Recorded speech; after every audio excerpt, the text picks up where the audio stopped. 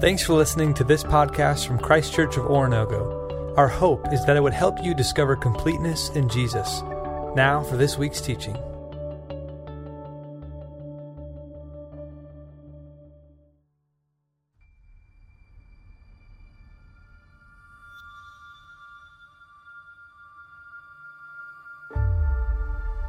Be careful not to practice your righteousness in front of others to be seen by them. If you do, you will have no reward from your Father in heaven. So when you give to the needy, do not announce it with trumpets as the hypocrites do in the synagogues and on the streets to be honored by others. Truly I tell you, they have received their reward in full. But when you give to the needy, do not let your left hand know what your right hand is doing, so that your giving may be in secret. Then your Father, who sees what is done in secret, will reward you. And when you pray, do not be like the hypocrites, for they love to pray standing in the synagogues and on the street corners to be seen by others. Truly I tell you, they have received their reward in full. But when you pray, go into your room, close the door, and pray to your Father who is unseen. Then your Father, who sees what is done in secret, will reward you. And when you pray, do not keep on babbling like pagans, for they think they will be heard because of their many words. Do not be like them, for your Father knows what you need before you ask Him. This, then, is how you should pray. Our Father in heaven, hallowed be your name. Your kingdom come, your will be done, on earth as it is in heaven. Give us today our daily bread, and forgive us our debts, as we also have forgiven our debtors. And lead us not into temptation, but deliver us from the evil one. For if you forgive other people when they sin against you, your heavenly Father will also forgive you. But if you do not forgive others their sins, your Father will not forgive your sins. When you fast, do not look somber as the hypocrites do, for they disfigure their faces to show others they are fasting. Truly I tell you, they have received their reward in full. But when you fast, put oil on your head and wash your face, so that it will not be obvious to others that you are fasting, but only to your Father who is unseen. And your Father, who sees what is done in secret, will reward you. Do not store up for yourselves treasures on earth, where moths and vermin destroy, and where thieves break in and steal. But store up for yourselves treasures in heaven, where moths and vermin do not destroy, and where thieves do not break in and steal. For where your treasure is, there your heart will be also. Matthew 6, 1-21. Well, good morning, church. Let's click or open our Bibles to Matthew 6 and 7. We're going to be looking at both of these chapters. If you're visiting with us this morning, my name's Mark. I get to be one of the ministers here. Last week, we introduced Matthew chapter 5. We are not going into the weeds in the Sermon on the Mount. It's worth it. But for the sake of this series that we're in Matthew, we're doing an overview of what Jesus is doing with the Sermon on the Mount and not just everything he says. So if you'll allow a little grace, there are probably some sections of this that you would like more insight, and we'd love to teach on this further and give you some resources to go into that. But this is what we're doing, is we're looking at the entirety of the sermon and what Jesus is trying to accomplish. I want to caution you with what we talked about last week. If you have two ways of looking at the Sermon on the Mount and interpreting it. You can look at it as a list of things you're supposed to do, or you can look at it as the things that God will do in you within his kingdom.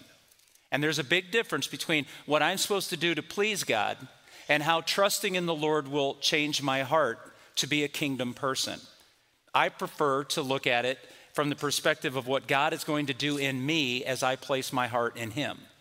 And when you take that, then it takes it from a list of things you have to accomplish to a heartbeat of why we do this. This series is called Kingdom Come. We'll be looking at the entirety of the book of Matthew, and we have learned so far about the king. And we're learning, because we know who the king is, we can understand his kingdom.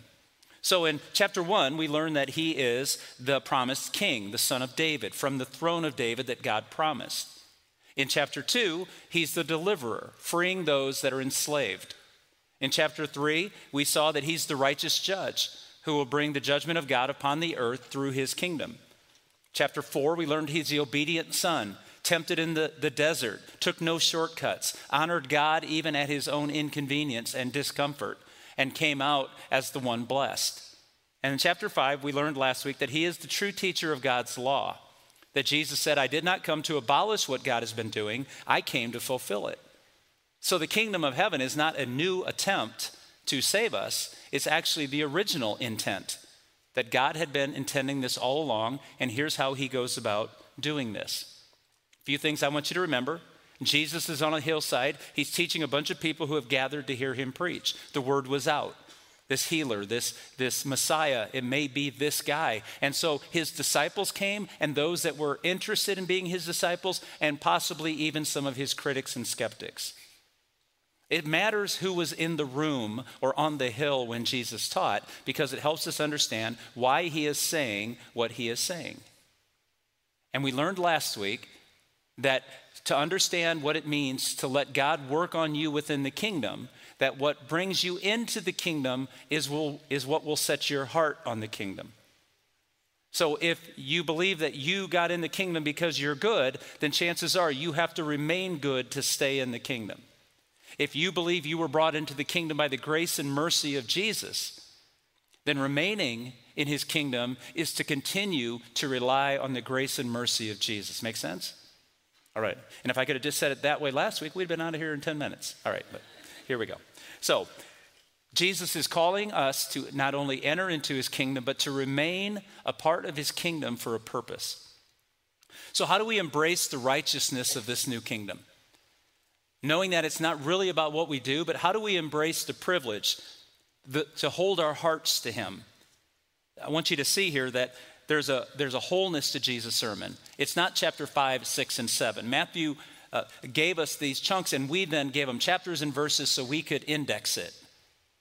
But when Jesus preached this, it was one whole sermon, so keep that in mind. And Jesus called us to a greater righteousness than that of the Pharisees. In other words, he said, you have to live a righteousness above what the world has documented as elite. And his crowd would have gone, wow, I don't know if I can do that. Remember, what brings you into the kingdom is what will keep you in the kingdom. This is not performance art. Christianity is not about a presentation of yourself for the world to say, you must be one of them. In fact, it's quite different. And this theme runs throughout the entire teaching. Look at chapter 6, verse 1. Be careful not to practice your righteousness in front of others to be seen by them. If you do, you will have no reward from your Father in heaven. The Puritans would say that we are called by Jesus to live to an audience of one. That we are to live to an audience of one. It's not what the world thinks of us. It's not how many people think we're awesome and pious and that we're a lot better. It's not the applause of men that we seek. Now, there's nothing wrong with people valuing you and seeing Jesus in you. There's nothing wrong with that. If that is your ultimate goal, however, is to present yourself as an accomplished follower of Jesus, your heart can still be disconnected from the Father. You can be doing that simply for the attention it gains for you. Jesus did not say, do not practice your righteousness. Jesus said, do not practice it so that you gain acclaim. Do not practice your righteousness so people notice how awesome you are. He calls for the practices of righteousness that connect us to God. You see, it's this whole thing that when we give our hearts to God, God produces the fruit of the Spirit through and in us. If we give our actions to God disconnected from heart, there will be no growth. There's no completeness in Jesus if you're not trying to be complete in Jesus. It's not another list of things to do. It's not a new law, a new Torah. It's a new heart. And Jesus gives us 3 examples of how we're to live out this new nature with God. 3 examples that are significant: generosity, praying, and fasting. I want you to notice what he does with all 3 of them. So we're going to hop through some verses here quick and then back up and do it again. Look at verse 2 with me. Jesus is talking about a righteousness that surpasses that of the Pharisees in the world. He says, so when you give to the needy, do not announce it with trumpets as the hypocrites do in the synagogues and on the streets to be honored by others. Truly, I tell you, they have received their reward in full. Verse 5. And when you pray, do not be like the hypocrites, for they love to pray standing in the synagogues on the street corners to be seen by others. Truly, I tell you, they have received their reward in full. Verse 16. When you fast, do not look somber as the hypocrites do, for they disfigure their faces to show others they are fasting. Truly, I tell you, they have received their reward in full. God is not foolish. God knows why we do what we do. So Jesus is not calling us to do more. Jesus is calling us to get connected to God. It's less about trying and more about trusting. So Jesus is showing you that God knows what you're really after. So if you want to embrace the righteousness of the kingdom, go after God. Go after a relationship with the one who called you into himself, because Jesus says the futility of a righteousness that is meant for other people to notice means you get what you have and you won't get much. But look at the promise of pursuing God first, verse 3. And when you give to the needy, do not let your left hand know what your right hand is doing, so that your giving may be in secret. Then your Father who sees what is done in secret will reward you. Verse 6. When you pray, go into your room, close the door, pray to your Father who is unseen. Then your Father who sees what is done in secret will reward you. Verse 17. When you fast, put oil on your head and wash your face, so that it will not be obvious to others you're fasting, but only to your Father who is unseen, and your Father who sees what is done in secret will reward you. See what Jesus did there? Again, he's still comparing a righteousness that the world notices and a righteousness that God notices. So we get to ask ourselves which question, which are we pursuing? Jesus gives us basic tenets of a righteous heart, that we do not seek man's acclaim. This isn't performance art. We don't do this to be noticed. We don't show off. And secondly, we pursue what God has required of us. We pursue a depth with God. So even our giving, our praying, and our fasting is in secret because we're certain God is aware, and that is enough. And then God who sees rewards because he's a good father. He's not a king who demands you serve him because you ought to. He actually creates in us the desire to serve him because we want to. If I can summarize, I'd say it this way. In the new kingdom, we give because we have been given to, and that's enough. In the new kingdom, we pray because we cherish the fact that Creator God Almighty is available to us, and that is enough. And in the new kingdom, we feed our soul deeper things than food and drink, and find that that's enough. Do you remember Jesus' words? I have food to eat that you know nothing of. Challenging us to pursue the heart of God. And I want to back up because I'm an idiot if I go by the Lord's Prayer and don't point out significance here. I want you to know that in the model prayer there, verses 9 through 15 of Luke chapter 6, Jesus is not telling us what to pray. He's telling us how to pray. Later, his disciples, they teach us to pray, and Jesus will give them a model again. It's not what to pray, it's how to pray. So let me express it this way. The first three sections of the Lord's Prayer are about God's honor, God's kingdom, and God's will. Do you see the connection here? We don't pray to get things from God. We pray to get God. That God's kingdom, that God's honor, and that God's will be ours and will be known, and the glory of God will be shown. And then we can pray for things like necessities, forgiveness, and deliverance because of God's character. When we get God, we get so many other things that we may not even be aware of. So Jesus teaches us how to pray, and that is to pursue God and seek him. So how do you embrace the kingdom righteousness? You embrace the one who brought you into the kingdom, and that'll be enough. How do you protect your heart for the kingdom? Jesus is going to give us three things here in the remaining part of chapter 6 and beginning into chapter 7. You're going to notice that Jesus gives us not a warning per se, but an encouragement to hold on to the kingdom heart. So he brought us into the kingdom to be light in a dark world. That light penetrates all darkness and brings things to bear. So what should our lives be like when life tests us? What are the things that can distract us from God being foremost? Jesus is crystal clear on this. It all begins with our relationship with who God is and the mercy that he's shown us.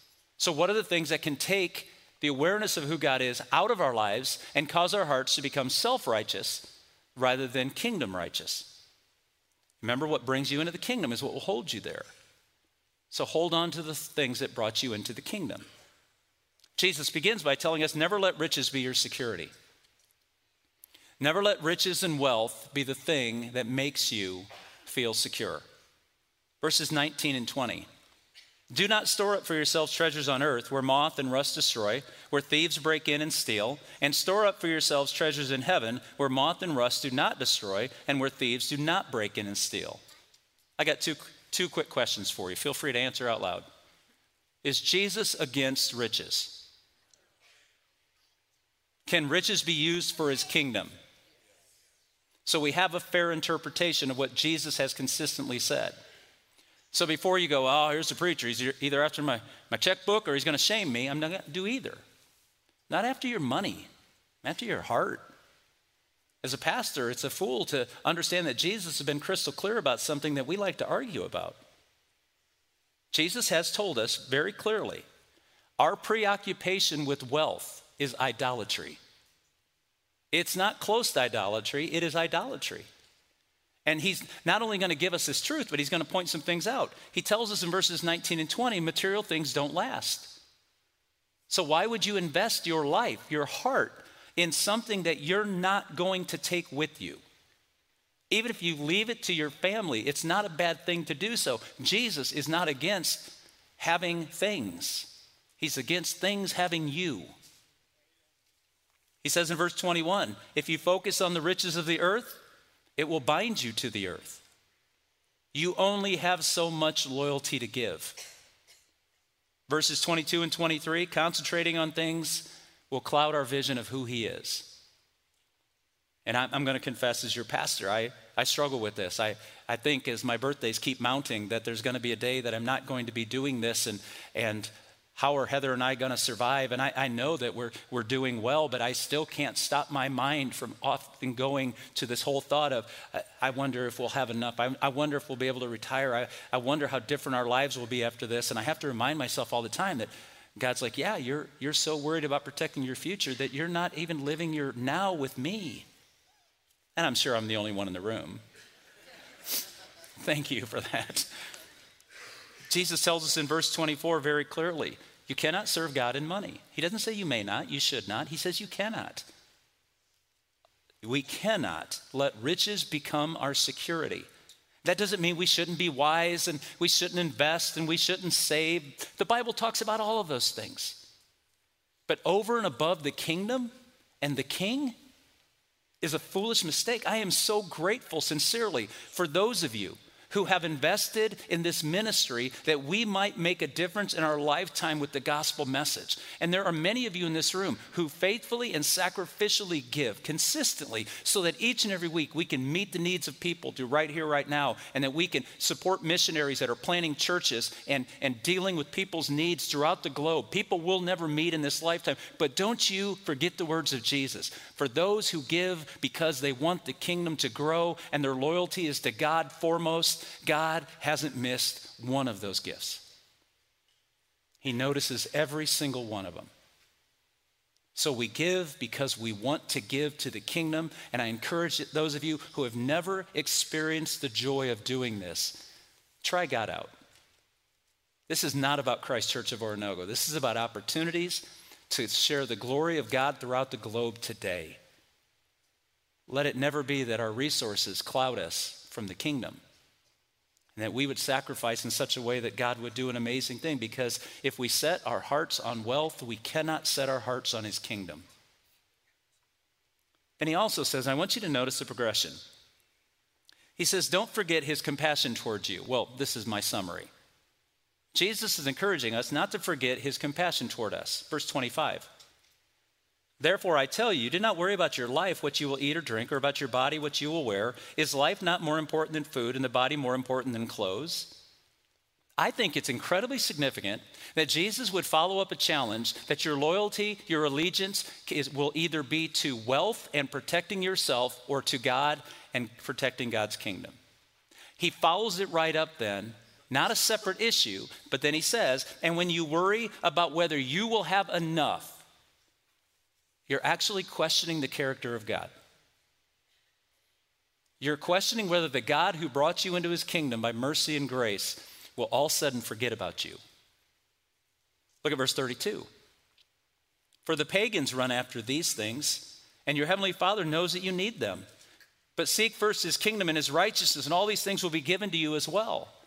Oh, I get it, Mark. So if I start investing in the kingdom, he's going to give me twice the amount back? No, that's ridiculous. That's very popular in America today. It's just not very biblical.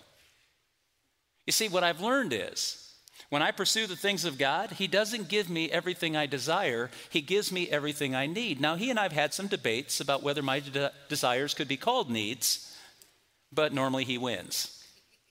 God says, I am going to take care of you. Don't think I brought you into my kingdom to forget about you. Can a parent forget a hurting, needy child? If we're capable of that, what might God be capable of? So if we seek his kingdom and keep God at the forefront, then the things we worry about, they actually become kind of unnecessary. Verse 24, just a summary. Why should we not worry? Because the God who delivers still delivers. Riches never will. Verses 26 to 30, why should we not worry? Because creation is cared for without earning it. Why do you think you have to earn it? Verses 32 and 33, we should not worry because God has pursued you and he will never stop pursuing you. So the third one is found in chapter 7. Let God handle the judging. We get to offer them the glory of God's kingdom. Now, if anybody can quote a verse in the world today, even the unchurched can quote a verse from the Sermon on the Mount, they will quote it not knowing it's from the Sermon on the Mount and not knowing where to find it, but they know it's in there. Even the world knows, for God so loved the world, because it's all the major sporting events. But they will quote this to a Christian in a heartbeat. Judge not, lest you be judged. But they forget verse 2. For in the same way you judge others, you will be judged. And with the measure you use, it will be measured to you. So did Jesus just contradict himself? Do not judge. But when you do. No, what he's suggesting here is focus on the phrase, the measure you use. You cannot not judge behavior. You are built to do so. Phrase it this way. You have 2 children. You see your oldest child hitting your youngest child. Did Jesus just tell you not to judge that behavior? Let it go. It's not your business? Or is it not your business to tell your older child that's not going to work out well for you if you keep doing that? You're not going to have any friends. Your siblings are going to hate you. It's not right to hit people. You don't get to control people physically like this. Are you with me? You would not think that that's outside of God's will for you to say to your child, that's not proper behavior, that's unacceptable. Now let me change it the other way. You see a coworker stealing from your company. If you cared about this person, you would what? You would tell them you shouldn't be doing that. You're going to lose your job, you're going to go to jail, you're going to get in a lot of trouble. This is not proper behavior. Nod your head if you at least agree with me. If the person next to you didn't nod their head, hit them and see if they now agree with me. When they look at you and go, stop it, don't hit me. Why? Because don't judge me. You see, when we misinterpret this text, we totally miss the point well beyond scope. Jesus is saying that there is moments in life where if you cared about someone, you would judge that the poison of sin is hurting them and others. You would say that to your children. You should say it to people you love. Who am I to love? Everyone. You see, the only judgment, well, clearly, the judgment that you and I are never allowed to do is to judge the eternal destination of another person. We don't know enough, we're not wise enough, and we can't read their hearts. We may know their personality and their tendencies, but we cannot decide. I will not send anyone to hell. I cannot send anyone to heaven. Jesus is the righteous judge. He does it better than all of us together.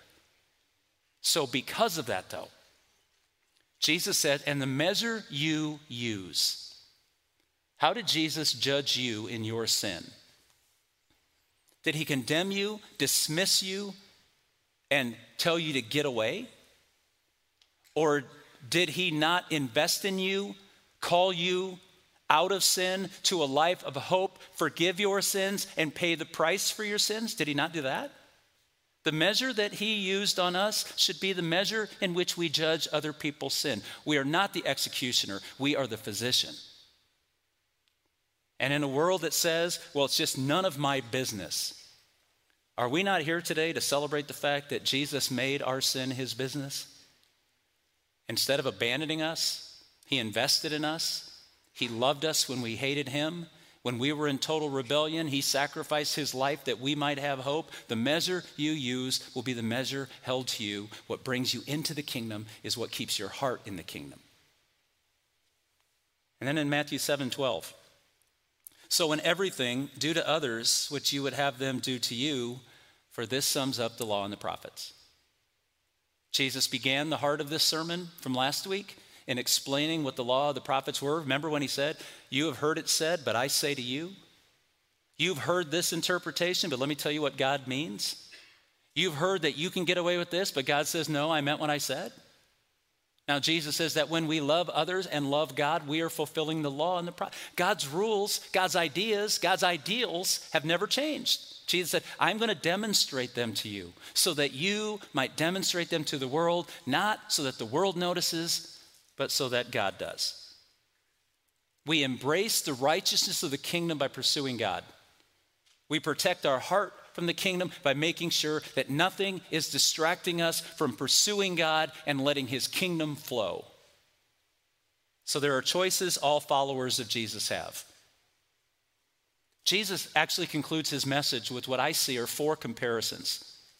4 choices, if you will, that we get to make. But I want to be crystal clear. Because right now, if we went old school, the pianist would come out and slowly start to play all 97 verses of Just As I Am. And I would hold you here until someone gave up the ghost and came forward so we could call this a good Sunday. Some of the old schoolers like, yeah, I remember those days. Well, everybody chill. Because normally when an invitation was offered in that setting, it wasn't a bad thing. I'm grateful for it because it was one of the things that motivated me every Sunday to go, am I willing to make this decision? But I'm not offering choices to you, nor is Jesus offering choices to people who aren't his disciples yet. He's actually offering it to the entire valley, and so am I. You see, the choices we make are about allegiance. And a Christian does not make a choice of allegiance once. A Christian makes a choice of allegiance every day. If you made a decision when you were 13 at church camp, or 16 or 18 in college, or after you became an adult and you were broken by the grace of God and you came to him. If you made a decision, you're like, Mark, I made these choices. No, our allegiance is declared every day. As for me and my house, we will what? We will serve the Lord.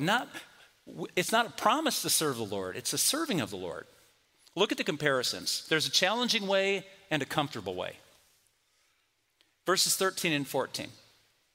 Enter through the narrow gate, for wide is the gate and broad is the road that leads to destruction, and many enter through it.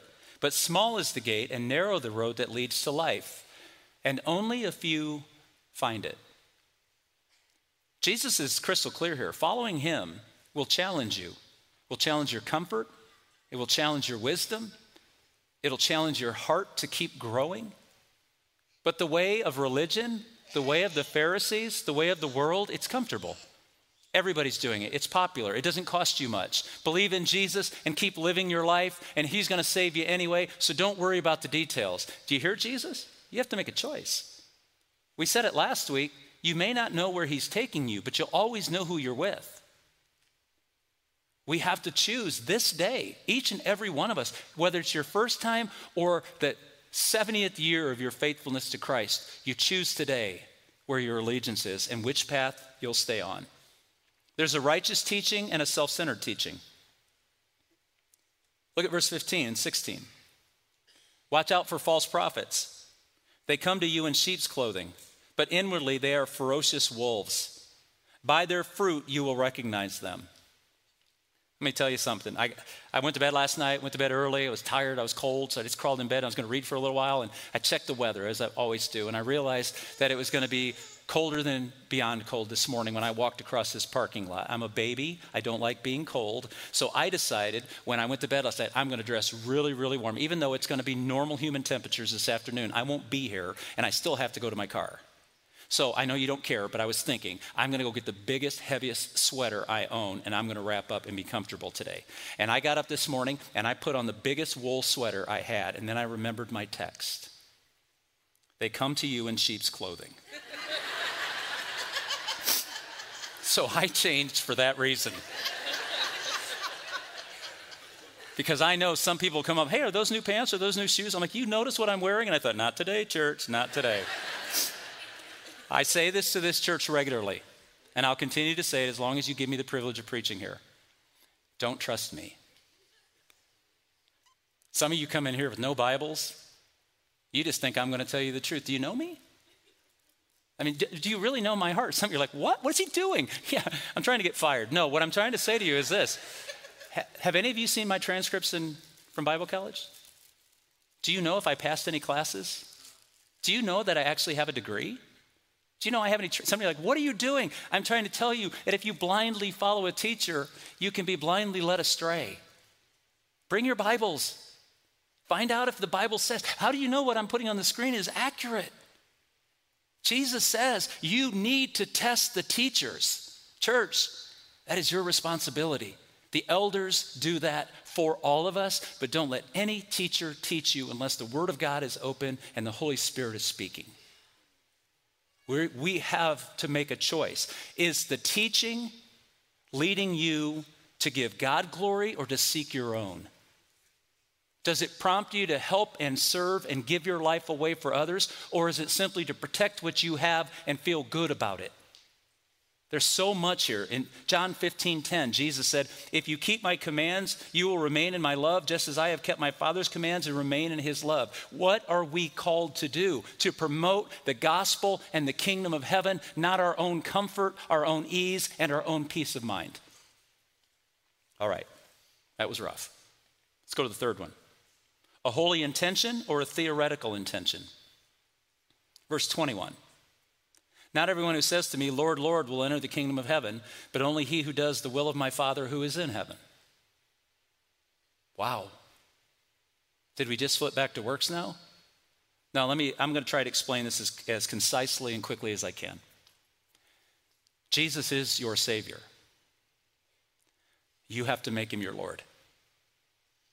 Many of us have misconstrued this, and we thought, oh, Savior, Lord, same time. No. He died on the cross, was raised by his own power from death to life, that we might have hope in him. He has offered that to every single breathing human being who's ever walked in his creation. He made us so that he could come. He offered us his perfect kingdom. We threw it away because we're selfish and we're willful, and then he came in as our Savior. Don't doubt for a moment that Jesus can be your Savior. You make him Lord.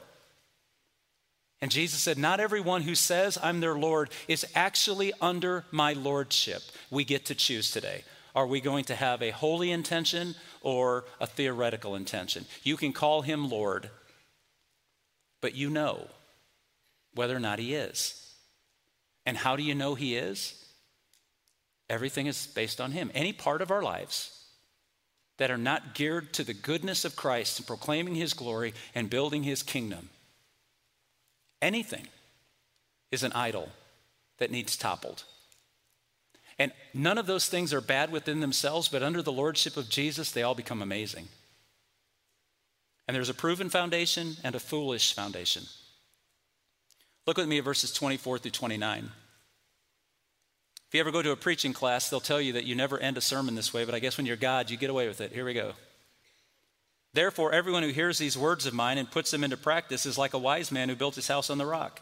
The rain came down, the streams rose, the winds blew and beat against that house, yet it did not fall because it had its foundation on the rock. But everyone who hears these words of mine and does not put them into practice is like a foolish man who built his house on sand. The rain came down, the streams arose, the winds blew and beat against that house, and it fell with a great crash. Now go home. I don't know if that's exactly how he ended the sermon. I think Matthew was bringing in his teachings, and maybe he did end it this way.